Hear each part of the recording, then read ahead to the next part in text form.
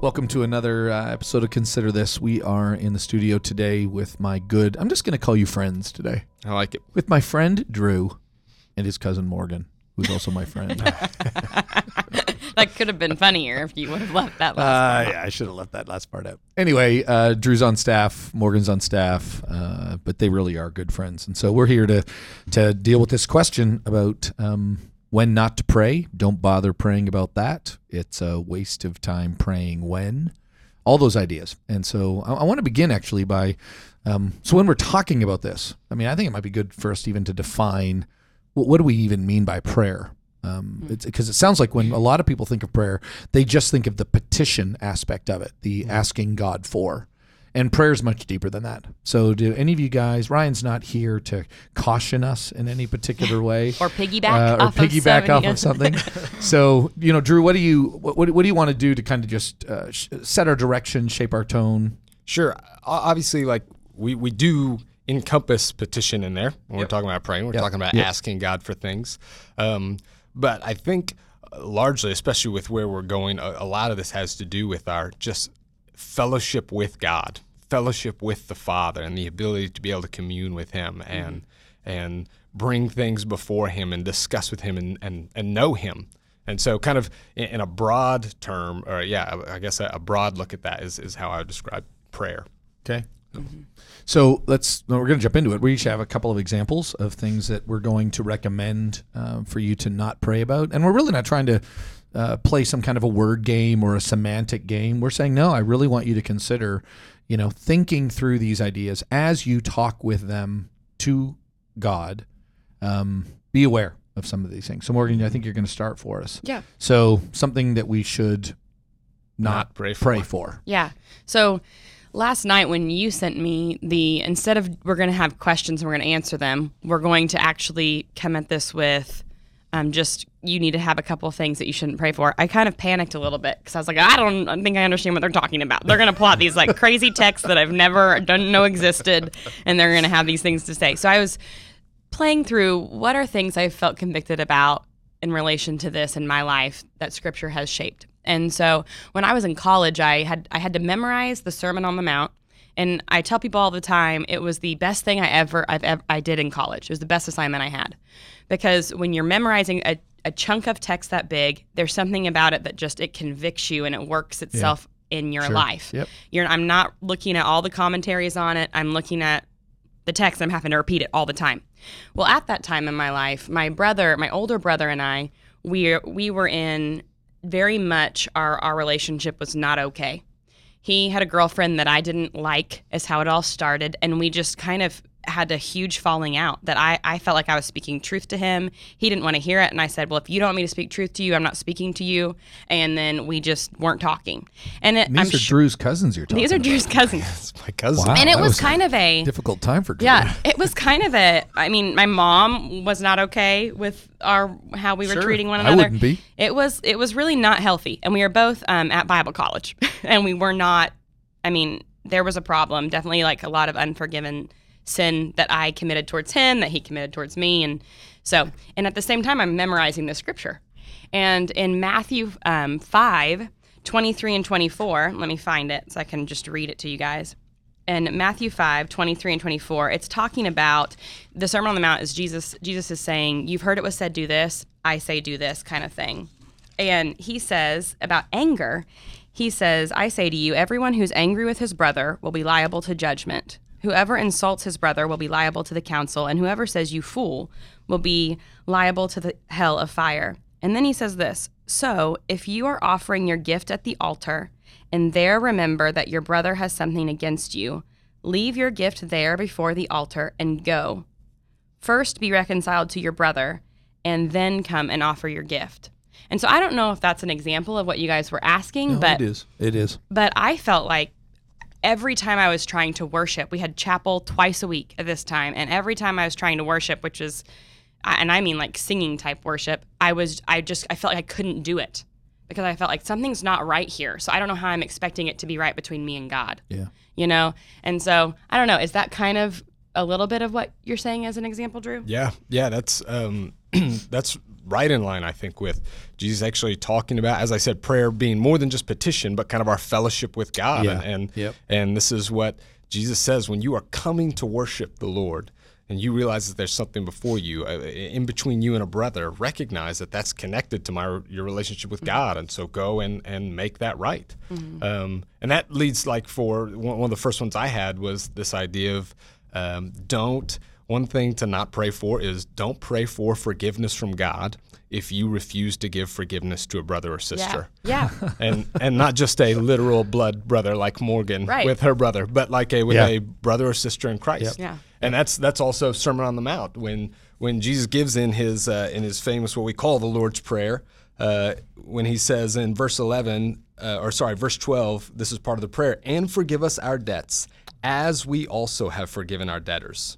And then it goes on after he finishes the sermon the prayer in verse 14 of Matthew 6. He says, "For if you forgive others their trespasses, your heavenly Father will also forgive you. But if you do not forgive others their trespasses, neither will your Father forgive your trespasses." And even worked into this prayer, I think we all know this idea of we ask and forgive us our trespasses, forgive us our sins, but it's easy to overlook. Forgive us in the way that we've been forgiving our brothers and sisters. And Jesus says, and if you're not doing that, then you can know that God's not answering that prayer. Like that's which is that unpacks all that, or that brings out a whole other bunch of stuff when we talk about salvation and forgiveness and justification and all that. But just it's hard to get around, and this is not like a one-time.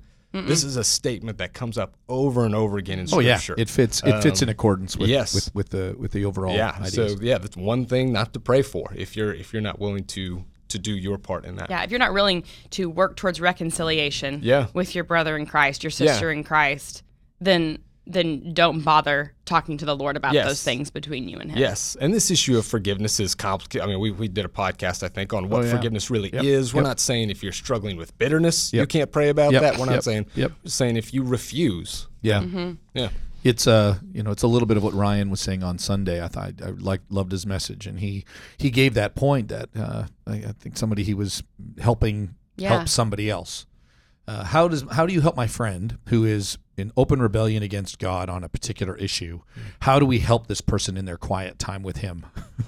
And I like how Ryan said maybe we shouldn't help him in the quiet time. So even as you both are talking about it, it's not that you're saying stop talking to God at all. Right. We're saying you might not want to pretend that your relationship with your brother is having no bearing on your relationship with God. And you're saying the same thing. Yeah. Literally. Your brother generically and your brother literally. But both in Christ, but both are is what we're brothers. talking about. Both are brothers.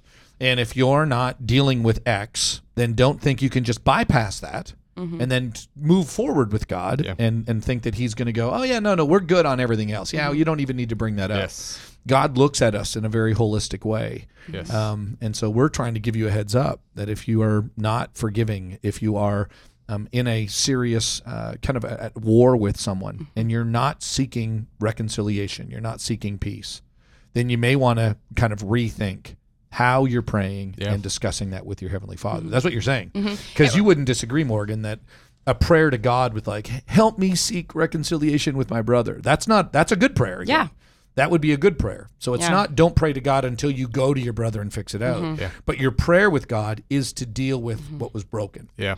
And it reminded me, this might be way out of context, so just cut me off. I promise I'll let you know. Well, both of you would, though, right? Okay. And Steve across the room. So you just shut down and turn Ryan it off. might find out about this and there come he is. bursting in the room. Steve's got a heresy button over there that just kind of, it's like a bleeping thing, just kind of bleeps you out. If you just hear elevator music, someone on the podcast Speaking heresy. But what I was thinking, but what it made me think of, stop, Jim, stop. Sorry. Come back. Yes. Okay, I'm here. What it made me think of was your sermon on you're not safe. That idea of you think you're safe, you're calling out like you're safe, but don't live however you want during the week, and then bring your worship to me and pretend like everything is good. And that's what it felt like whenever I was trying to do that. I felt like I was trying to pretend like my relationship with God is great. And I hear that. And with a lot of sins people commit, it's like, whenever you ask, they're confessing some huge sin, and you say, how's your relationship with the Lord? Oh, that's great. Better than it's ever been. That's not possible. Yeah. That's not, those two things do not coincide. Yeah. And that's kind of what it makes me think of a little bit. It's a person who thinks they're healthy because they haven't been to a doctor to have them diagnose them as unhealthy. Yeah. So I'm not saying you don't feel like everything is okay, but that might not be the best indicator. Yeah. And that's what the Bible actually teaches. That's why you have to know the word. And that's why you have to be in biblical community. Yeah. Okay, Morgan, number 2, what do you got for us? Um, And I like your personal examples, by the way. Drew's kind of stayed more on the generic side. He has a generic, hey, this is what I do. You were like, let me tell you about a time in my life. And I want to say I appreciate that. Thank you. It's so hard for me to find examples of my failure. Didn't have much. Listen, I mean, he really is actually a pretty amazing guy. I just know that right now he even feels bad for saying that. So you do. I don't feel like I can pray right now.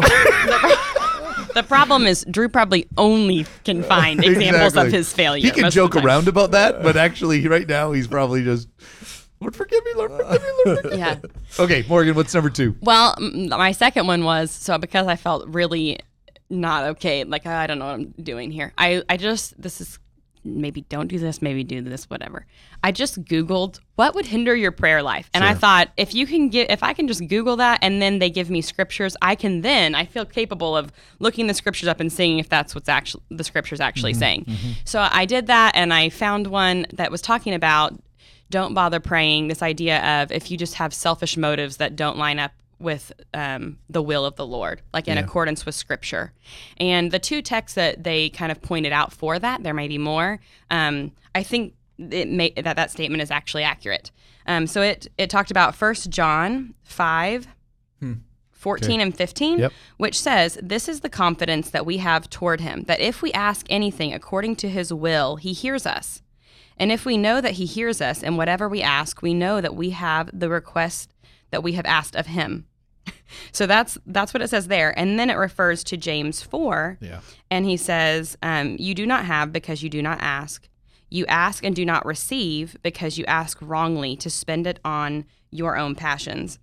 And in the commentating there, it underneath and just in your regular ESV study Bible, it would point out, it would say, not all prayers are pleasing to God, only those consistent with his will as revealed in Scripture, which is very much when we talk about recognize and respond and repent and believe, this is what we mean. Our mind is going to be transformed, and our prayers, that's a huge way that happens, is I'm praying, I think I'm praying wrongly. So I need to start thinking different thoughts, thinking true thoughts, and praying different things. That's what it reminded me of.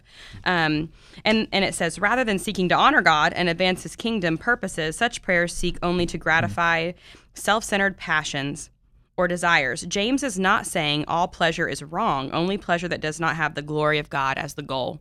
That's kind of what it talks about there. And I just think that's really, really helpful. Do you have an example?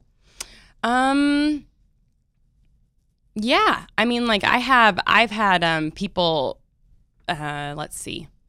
So I actually, anything I ask of the Lord, as the older I get in my faith, not just in age, but I mean like the more I become like Jesus, the more I question my requests to God. So not question and then I doubt them, not like that. I just check them. And so whenever I'm praying something through him, we had a prayer podcast and you talked about how you will wrestle with ideas while you're in your prayer. God, and so I find myself doing that the further I get in my faith.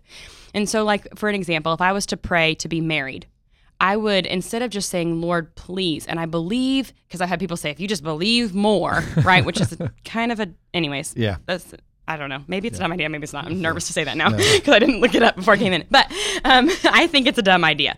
So kind of, maybe. So anyway. At least you're confident. In your indecision. Well, because I've started to say, so if I was to say that, then I would want to ask the Lord, so then why do I want that so much? Yeah. And is that glorifying to you? Does that honor you? How what are my motives for that? Even if my motives are good, how can I trust your character that you know what my life is going to be like, and it's better than I understand because it's your will, and how can and so I allow myself to be shaped in my prayers more than just presenting my request expecting them to be answered. Yeah. So that's kind of... No, that's a great example. I mean, I've often had to wrestle with a similar thing when I pray for the church to grow. I have to check my motives at the door because am I doing this because it just means I'm I'm successful, or I'm, and I kind of hide that but God wants his people to grow. God wants his church to grow.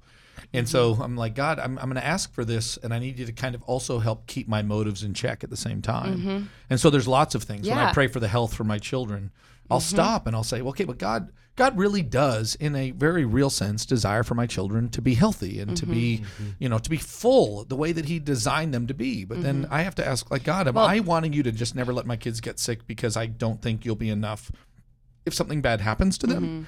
Have to keep that, so there are complicated motives. And I just blah. I talk it all to God. Yeah. And I think even something very noble, like my desire for my son to love the Lord and follow the Lord and give him his life. I want that so desperately. Yeah. But I have to check my motives. Like, do I want that because it makes me feel just sick and yuck if he doesn't have that relationship, or do I trust that the Lord is sovereign over that situation and will be glorified regardless and loves him more than I do and has him in his hands? I have to believe those things. Yeah. That's what the Bible teaches. Yep. It's not about me feeling good about stuff or feeling even at peace about things as much as it is trusting in who the Lord is, And that happens, going back to how you, Drew, you talked about the definition. When it's really a relationship and fellowship, and it's not about the conclusion, the result, the petition, yes or no. That's the part that's beautiful. When you're begging God and there's been many prayers, begging and begging and begging.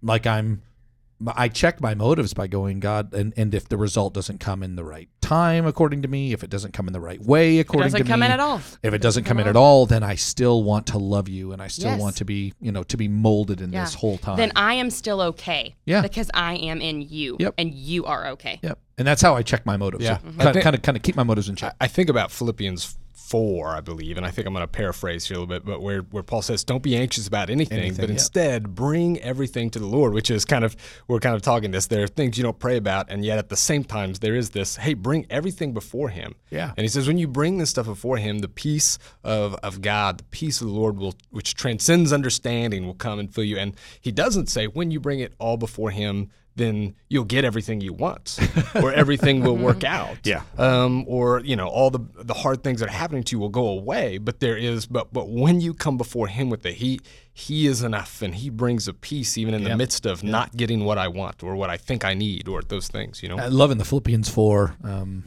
it begins with, and the peace of God, and it ends with the God of peace. And then the peace of God kind of will come upon you, because the God of peace. Yeah. And so it's interesting in that that Philippians 4 context. Okay, Drew, what's your number 2? So this is one that kind of sparked the idea for this podcast, actually, but it would be this: husbands, don't bother praying if you're treating your wife poorly. And that comes honestly, I love it. Yeah. I do. That comes out of 1 Peter 3, verse 7. Says, likewise, husbands, live with your wives in an understanding way, showing honor to the woman as the weaker vessel, since they are heirs with you of the grace of life. Now, real quick, we could get kind of sidetracked by that whole weaker vessel thing, but just know that's talking about different roles, not different value. Otherwise, Peter wouldn't be saying honor your wife. Yeah. But he says, if you don't do this, he says, since they are heirs with you of the grace of life, so that your prayers may not be hindered. And the idea is, if you don't honor your wife, if you don't live with her gently and with kindness and patience and honor her, then your prayers are hindered. Your prayers are stunted by that. And I think the reason why is we've already talked a little bit about this. Our relationship with God is affected by our relationship with people, but there may be no more relationship in which that is more true than your spouse. Sure. That God has placed in your life. And I think if you asked Peter, he would say this cuts both ways, that this is probably true for wives mistreating their husbands. But I do think he would probably also say, but I said husbands because there's a greater level of weight on them. And this becomes more true for them as the leader and as the one who is supposed to act like Christ does towards his church, sacrificing himself for her. That he says your prayer, which actually echoes. I was just while we were talking, I just thought, this actually echoes Malachi 2, I think, or Malachi 3, where he says, you wonder why the Lord doesn't accept your offerings. And you wonder why he won't hear your prayer, why he won't listen to you. And he says, it's because you're not honoring the covenant. There's a couple things he said, but one of them is you're not honoring the covenant with your wife. You're not honoring that. And so why would you expect him if this covenant you made between God and your wife, you won't respect and uphold that? Why would you expect God to be cool with you and listen to you and allow you to live like you are? Well, and the Bible uses a number of times, especially within the Jewish way of understanding things, that God is so much better than we are. So if you, as a mom or as a dad, know how to give good gifts, how much more a Heavenly Father does? So they love to use that analogy, right? I heard a pastor say one time, and it was really convicting for me. And he just said, talking to really challenging men in his church to honor their wives well. And he said, listen, guys, you're not honoring your wives. Like you're not. Like you're being argumentative with them. You're being maybe even abusive to them, verbally, physically, or whatever. And he said, imagine that you were married to my daughter, and I know you're abusing my daughter. And then you come to me, and you're asking me for things. Like you're pretending everything is fine, and yet I know you're treating my daughter like this. Like, don't expect me to think everything's fine. Like, I'm not going to give you all of these things to help advance your cause or your life in any way, shape, or form, knowing that you're treating my daughter like this. And I was deeply convicted by that. I mean, I was just like, wow, like my wife has a dad. And then I started, well, no, wait, bigger than that. My wife is a child of God. And so God sees how I treat his daughter, Andrea, my wife. And he's more her daughter than he is my wife. Yeah. And yeah, so, that's a big one. Yeah. Right? I mean, that is a sobering idea. And so, and again, let's not take it outside of the marital context. I mean, I think it does apply. The biblical concept does apply. But for those who are in a married context, don't think you can mistreat and then feel like, oh yeah, God and I are good. It's one of my favorite things about the justice of God. Like whenever you read through Scripture, if you have women that are mistreated, widows that are not taken care of, orphans that are not fathered well, he's like, I'm going to be the husband, I will be the father, and I'm going to kick butt and take names, so look out. I mean, like he is passionate about that. There's a lot of women that cry out to him. Was it Hagar that cries out when her and Ishmael got, and he's seen as the God who sees, and he provides, and he protects, and he takes care of, which are all roles that I believe, as a woman, I believe men are supposed to play in the home in line with being like Christ and being like the Lord. So that's a big one. Well, and I think there's a lot of people that wonder, so how do I get around this in terms of some relational strife? And I love how the Bible consistently, you guys have mentioned scriptures in particular, but just the weight of Scripture is that our horizontal, the relationship that Jim has with Morgan, that has with Drew, that has with Steve, that has with Brian, that has with Andrea, that has with, all those things, is tied to, right? It's literally, it's tied to our relationship with God and vice versa. And so, I think of the John 4 text. You can't say you love God, one that you have not seen, and then mistreat a brother or sister in Christ that you have seen. Like, it's just not true. Like, it just calls you a liar. You can't do that, actually. That doesn't exist. So you can't play the game. Two things I want to add real quickly, because it's a little bit different than what you guys described, ways in which it's hindered, it needs to fit in accordance with God's will. I don't necessarily have texts for these, but I just think they kind of bear the weight of Scripture. Okay, and there are these two things real quick. I was asked one time to pray. It was kind of beginning of the school year, and someone kind of asked me, why don't we pray for all the kids that are going to school this year, that none of them get sick? And I loved the heart of that. I loved the kind of the mindset. It's a faithful person asking you to pray that. It's a faithful person asking for the prayer. And I kind of, it caught me off guard a little bit. And it's like, I totally believe God could do that. I totally believe God has the ability and the heart to do that. But I just couldn't pray the prayer. I just couldn't pray. Like, God, don't let anyone in the entire city of Stillwater. Why just Stillwater? Like, why don't we just pray, God, don't let anyone in the world ever get sick again or die again? Like, because we believe he wouldn't do that. And actually, I don't believe he would do that. I believe he can. I don't believe he will. Like, it's not in accordance with his will, right? His overarching will is not to just keep us all away. And I think when we pray prayers like that, and we play a little bit of this, somewhat of our game in our minds, It doesn't allow us to work through the true character of who God is, the true nature of who God is, and the plan of who God is. And we can bypass some of those ideas. So again, here's what I'm not saying. I'm not saying don't pray for my sister who is sick to become well. That is a wonderful thing, and actually the Bible teaches, even in the book of James, it talks about, a prayer in faith offered up and take them for the elders and they will anoint. I mean, and we do that here at the church. So I'm not saying that, but I'm saying these generic, quick answer, avoid kind of the overall plan in which God has made the world and seems to be sustaining the world. Praying for world peace. Yes. Praying for, I think it's okay to pray for peace. I think it's okay to pray for God to intervene in specific situations. But this just kind of generic, let all wars be done. We know. Amen. He's already told us that gets answered at the end. Yes. Yeah. But up until that time, it won't be. Yeah. Sure. You know what And I then mean? I think there are certain things that then you can thank him for, like that this is going to be answered in the end. Yeah. Like I And am if you're- so thankful for that. It makes me long for him to come. It If makes you're me, 5, then I get it. yeah. Right? If Right. you're 5, I'm not. So hear me again. I'm not saying if you're 5 and somebody prays that, you say, that was a terrible prayer and the Lord doesn't love you because you just, I'm not saying that. I'm saying that as we mature and as we're trying to spur one another on, that if you fall into that temptation of wanting to give those generic prayers, believing the great compassion and the great power of God, think through, am I praying that something that is not in accordance? God, I pray that no one in the world ever sins again. It's not that I don't believe he can. It just, the Bible teaches that that's not the way things are going to be. It's just not.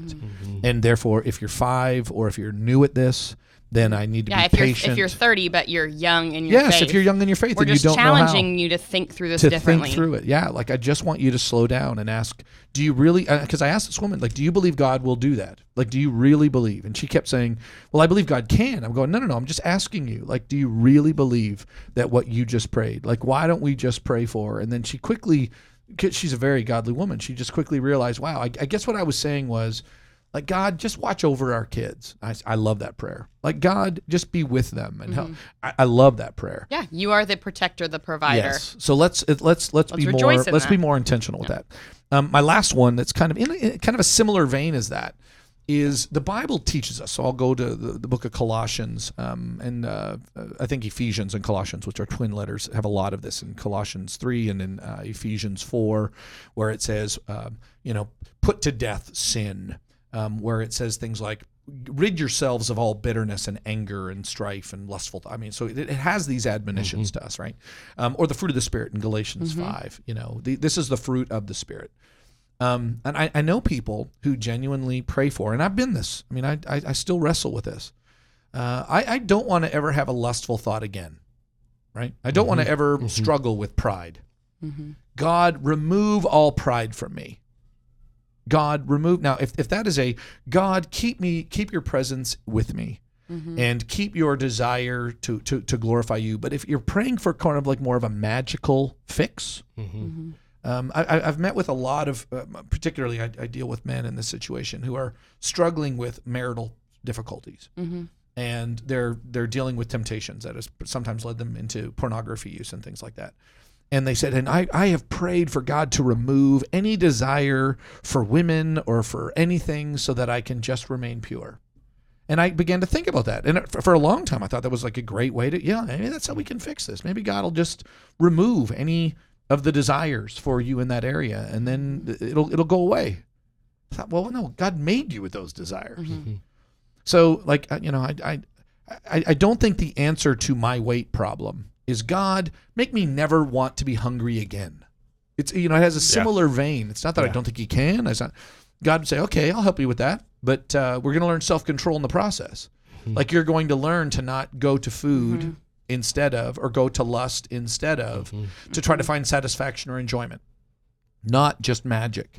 And so if you're praying and you're in a difficult situation, God, remove this kind of magically from me, instead of putting to death or learning to focus on Christ or learning to lean into the Spirit, but you're just asking for this like removal of, I just think you need to think through that a little bit better, because Paul never seems to say that. Yeah, I think there's a difference between praying for, God, help me help me kill this sin. Help me Yes. put to death this sin. There's a difference between that and God remove this temptation. Yes. So that I won't, again, what you're asking a lot of times is for God to take, we've taken healthy, natural human desires he's given us. Yes. And we have. We have twisted them Yes. and overbloated them. And what we need is to remove those but we're asking God in those kinds of prayers, we're asking God to just completely take away the natural healthy desires that he's given us, rather than doing the hard work of cutting away the excess that we have put on there, cutting Yes. away the sin. And I'll give you a real specific example. So I deal with this in situations where I'm counseling couples, or particularly, again, I deal with men. So I don't have the woman side. We could have Sharon come in here, or Morgan. You could probably talk about it from the other side a little bit, but where they're having sexual frustrations. And I know godly men who are just praying, God, like, remove this from me. And I said, but then you will lose God's design for intimacy within the relationship. So don't expect that prayer to be answered. Like, now God may have another plan. Hear me. And I'm not saying that you can't work this out with him, but I think God would say to me, if I said to him, God, my marital situation is struggling in this area. Can you just make me not want anymore? He would go, but you don't get, like, that design that I gave to you and that I put in you is for other reasons as well. You're on the dark side of that. And so what you need is self-control. What you need is, you don't need the removal of food or sex. What you need is fullness in me, so that you can have a redeemed food life or sex life, or a healthy pride instead of the dark pride. And I believe that makes you more like him. Like, that's what sanctification is. It's not take away all the bad and then I don't do any work to get anywhere. It's no, there is a like, I become sanctified as I'm growing in self-control, in the fruit of the Spirit. I'm sowing to the Spirit, reaping the fruit of the Spirit, like you preached, Drew, several times ago. And it also reminds me of James, and maybe this is not right, but I always get nervous. I'm going to contribute. Get that elevator music queued up, Steve. Yeah, just in case. But when it says, count it all joy, my brothers, when you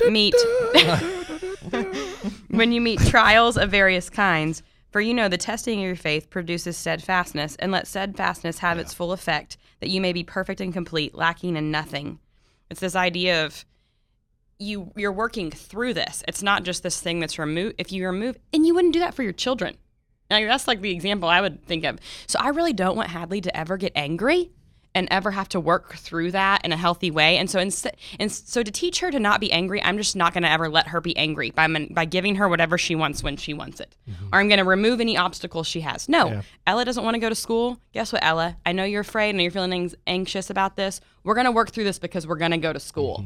And this is the way God made you ultimately to be. This is how, God made you to be in community, to submit to me as your parent, to do all these other things, To pray, for example, for the church collectively, for me to pray that the church face zero persecution is not a responsible prayer, because Paul said, this is the way it's going to be. So for me to do that is a sign of my immaturity, in which case I'm a 5-year-old praying a genuine prayer that needs to be re-examined. Or I'm somehow trying to say, God, I don't like the way you've made the world. I don't like self-control. I don't want to have to go through the hard part of learning to control the dark side that the Spirit is sanctifying. And therefore I want it fixed today. Which, by the way, is a whole nother level of problems of you not believing in the power of the Holy Spirit in your life. Sure. We believe that we can say no to things. Yeah. We believe that we are able to put to death sin. By the the power Bible of the Spirit. teaches that. Yep. Yeah. I don't believe in magic. I believe in God. Yeah. Drew, it seems like you want to say something. Yeah. I'm looking at you. You lean forward and go. I've had two things cross my mind. One is another thing not to pray for, and then one is I think a correction that I need to make in regards to some of my stuff that I said earlier. Or I guess this whole topic. So here we go. So here's the first thing. Here's another thing. It's so hard for him to think of his failures. I'm not saying, I'm not going to give a word of caution. I refuse. I will just offer a warning. So piggyback off of something. The first one is though, here's another don't pray about. Don't bother praying about things that the Scripture is clear about. Sure. So I know of, here's an extreme example. I know of some situations where a man who is married starts to find himself falling in love with a woman who's not his wife. And when we are in sin, a lot of times, it can be really easy to let spirituality defend us from the conviction of the Spirit. And so to feel like a guy finds this woman and everything feels right about this, I feel alive with her, and it feels like God brought her into my life. And so for a man to sit there and pray whether he should leave his wife and go with this woman or not is foolishness, because because God has already spoken on that, and you don't. It's not in accordance with the word. Yes, it's not. And so when you're praying about whether you should or shouldn't do something that disobeys Scripture, or even like, should I give to my church? Like you might pray about how much you should give, but God has kind of spoken about how we want to be generous in the stuff He's given to us that we give, and so we need to be careful that we don't just use prayer as sort of a deflection, so that I don't have to deal with the conviction of the Word in my life. Yes, I love how you said that. Say that one line again about spiritual things. Using spirituality to like defend ourselves from the Spirit's conviction. Yeah. To guard, to block ourselves from having to be convicted. I think that's good. Yep. Here's the warning, I would say. There are people who think that they can live in unrepentant sin or refuse to forgive their brother or sister or love them, and then they can just pray with God and be fine. And that's wrong. But then there's, on the other side of this, there are people who think that every time they sin, they feel so guilty that they can't come before God and pray to Him. Good. And that is equally wrong. Mm-hmm. Good. It's a fear of unrepentant sin too, right? So anything I forgot to repent of, I just need to say idea of I just gotta, God forgive it. No, that's not how this works. That's not what we're talking about. The beauty of the gospel is that in our sin, Jesus loved us enough to die for us. Sure. And that in our wickedness, He didn't wait until we had it together to bring us into communion and fellowship with Him. And so if you think that you have to have it all together to be able to pray before Him, this is in 1 John 1, it talks about if anyone claims they have no sin, that they're walking in darkness, they're foolish. But he says, but if we confess our sin, He is faithful and just to forgive us. John says, listen, you can't pretend you have no sin, pretend everything's right and you can talk with God. But you can know this, when you're aware of your sin and you are willing to lay that out, you can be confident that you can always come before His throne room. That's a promise of God. Yeah, and this is Hebrews. We know that Jesus as our faithful high priest is there, so even in our messed up, broken state, there is no amount of just guilt or shame that ought to keep me from the presence of God or going into His presence, trusting His love and forgiveness for me. So I just want to clarify the difference between those two things. That's good. And I'll end with this. We have not spoken perfectly. I think we've spoken rather accurately, and so I think I could defend anything that we have. Anything that's been spoken today. Even me. Even you. You've done wonderful. Boom. So I think we can. I promise you that if you're really wrestling with this, truly wrestling with this, and you think you're stepping into something, and it is possible for people to misunderstand what we said. And I would say, if that is the case, go to Scripture, and where we have either miscommunicated something or you've misunderstood something, then the Scripture is never wrong, and the Holy Spirit's leading is never wrong. And I would love to know that. And we would love to. I want to change my mind. We would love to talk about it. And so I really do. I don't think there's anything we said that you shouldn't disagree with. What happens, though, is people get in real situations, and it's kind of like Morgan's situation with Titus, but not totally. And then they misapply what Morgan said. And that's what I do too. And so want to keep the door wide open with anybody who is really taking what we shared here today seriously and is wanting to grow in fellowship with God, not just to have petitions that are answered, but in fellowship with Him. If you're wrestling with any of these things, honestly, turn to the Word, turn to the Spirit. And I know 3 people right here. 2 of them are good friends of mine, Drew and his Steve. Cousin Morgan. And Steve's right there. He's good at it. But we would love to continue this if you want to talk about this. So I really liked your warning, Drew. I thought it was very good. So that is it. We're going to actually kind of relink our last prayer podcast that we did, because I think it'd be good to put these 2 side by side, as well as, I think we need to keep thinking about this, because prayer is so critical in terms of our relationship with God. There's just so much more that can be and will be said, but we're going to wait till next time. So that's it.